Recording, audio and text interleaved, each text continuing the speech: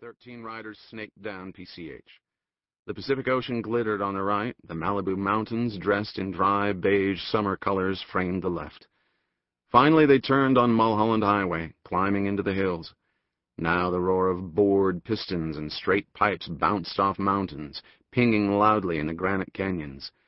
Another left turn off Mulholland took them to Las Flores Road, the hogs slowing as the road wound dangerously.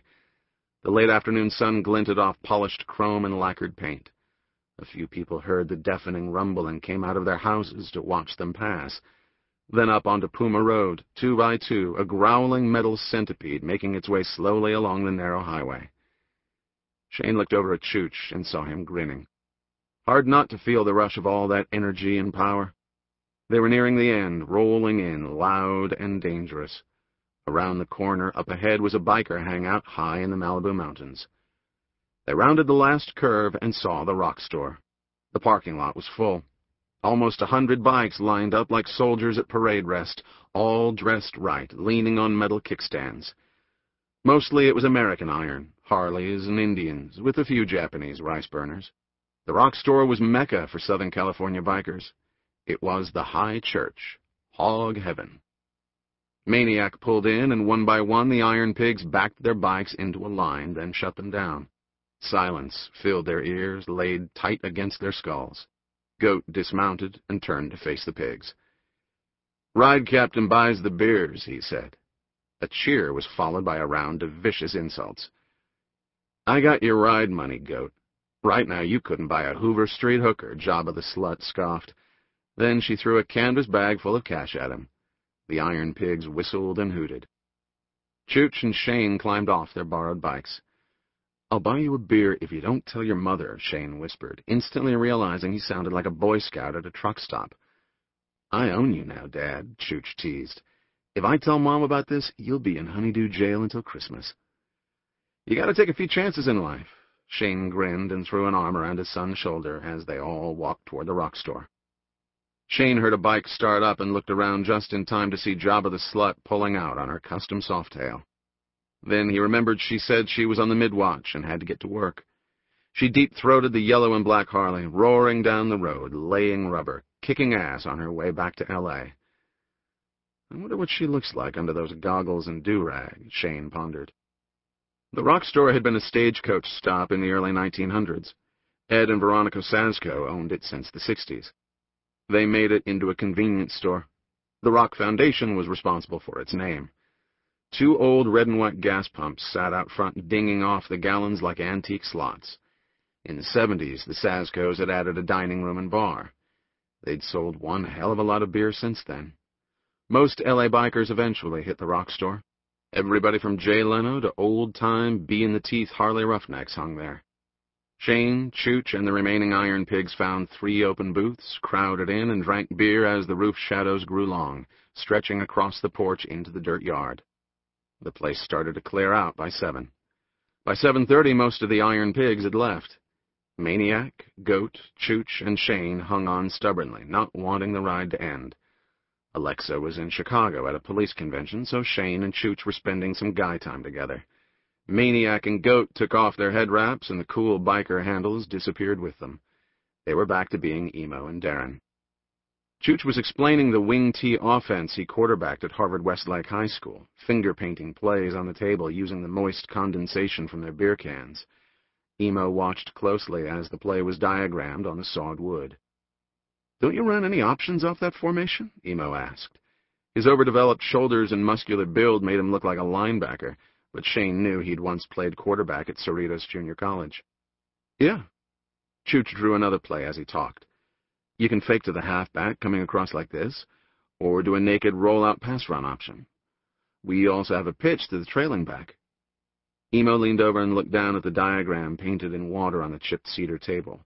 Then he added a play of his own. "You should tell your coach to put in a Z option off the rollout. You throw back to the wingback on the far side." He drew the pass pattern, and Chooch looked carefully at the play.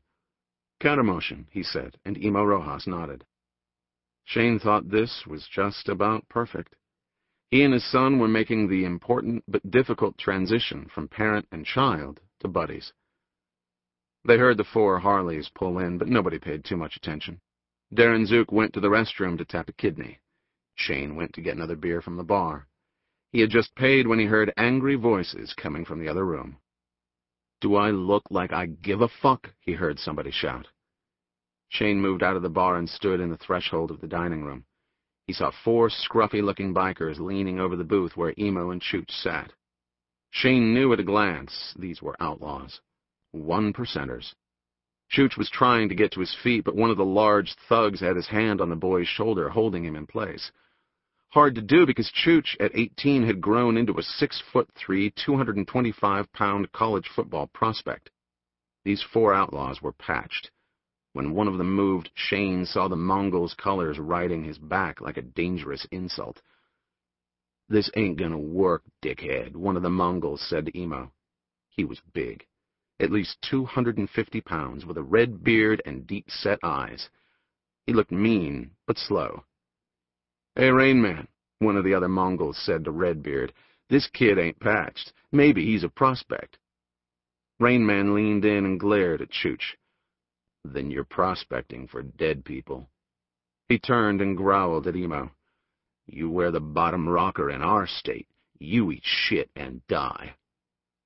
Chooch was still being held in place.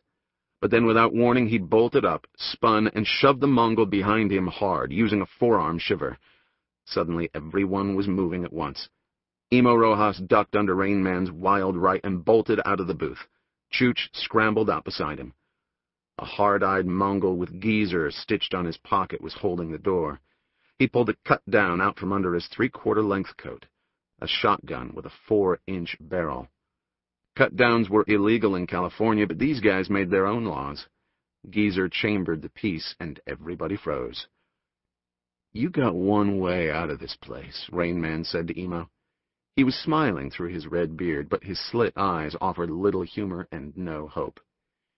"You get down on your belly and you crawl out the door. I'm gonna break you up, rip that bottom rocker off, and stuff it up your ass. Then if you suck this prospect's dick, I might let you run."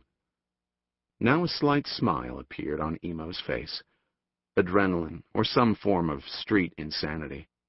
Chooch was on the balls of his feet and ready.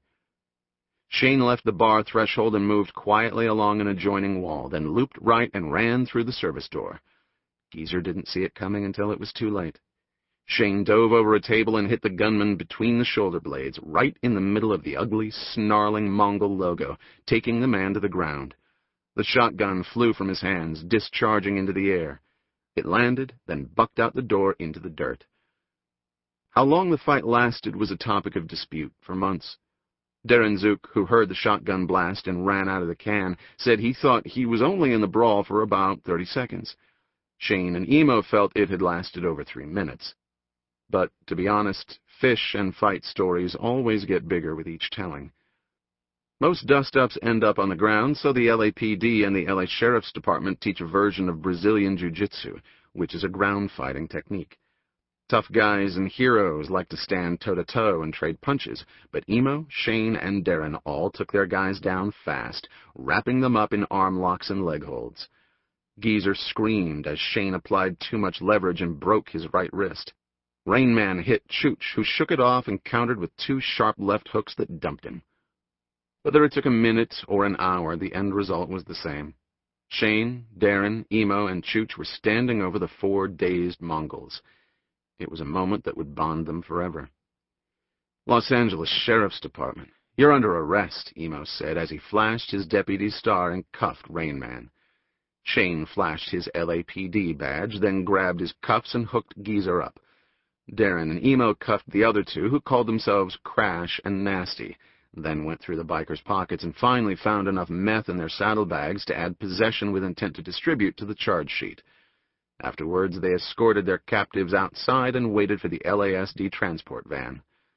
The Mongols shook their heads in dismay. "You guys are cops?" Rain Man asked. "I thought you were outlaws." Darren said, "Iron pigs don't ask if they can wear the bottom rocker because you gotta be a cop to join."